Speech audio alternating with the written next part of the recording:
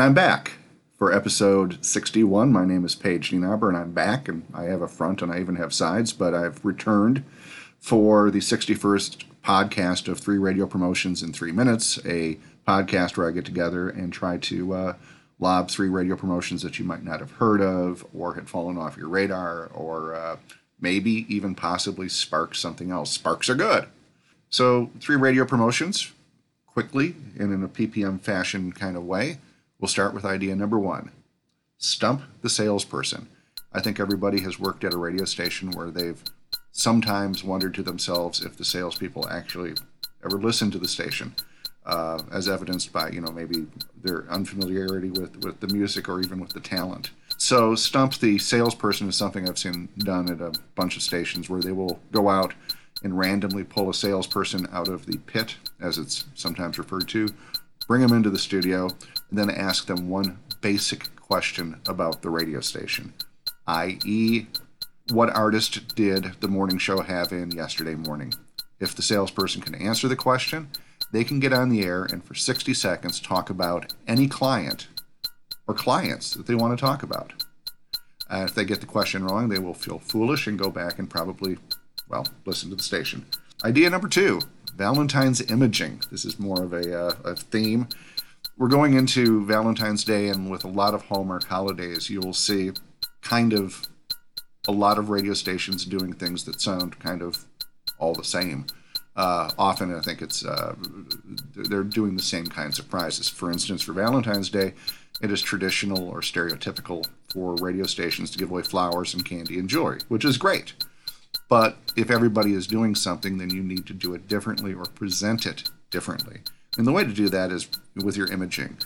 With Hallmark holidays, it's a lot of fun to add a character to your imaging so that it stands out. And standing out is the art of promotions. For Christmas, I've seen stations that have added an angry out-of-work Santa. He's the voice of everything that they do in December. Perfect, great, awesome. For Valentine's Day, you could do somebody who was the kid in 4th grade who got more Valentine's cards than all the other kids in the class, and it was gone to his head, and he's made a point of reminding people that for the rest of his life.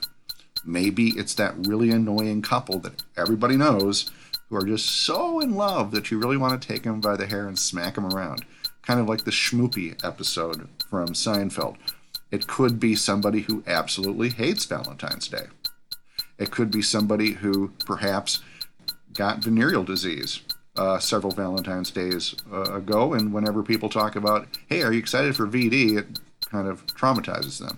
Add a character to your Valentine's imaging, and I think that it will be the message that cuts through.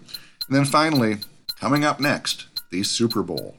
One of the promotions that, if you look back to Marconi or even before, that radio stations have done at events, and now they do it virtually and they do it online, is guessing the number of items that are in a bowl, or a number of golf balls that are inside of a car.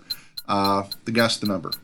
Mix in Cincinnati is doing that right now as Go Nuts for Cash, where they have a photo of a bowl and it's filled with peanuts, and you have to guess how many peanuts are in there to win cash for a casino getaway. You could do the Super Bowl of Nuts for the upcoming Super Bowl, and whether you have food or whether you have a big screen TV or whatever you have to use as prizing, post a photo of a bowl full of nuts. It's really just an excuse to say nuts on the air, because we're all mentally stunted again in about 7th grade. Nuts is funny. Gerbils are funny too.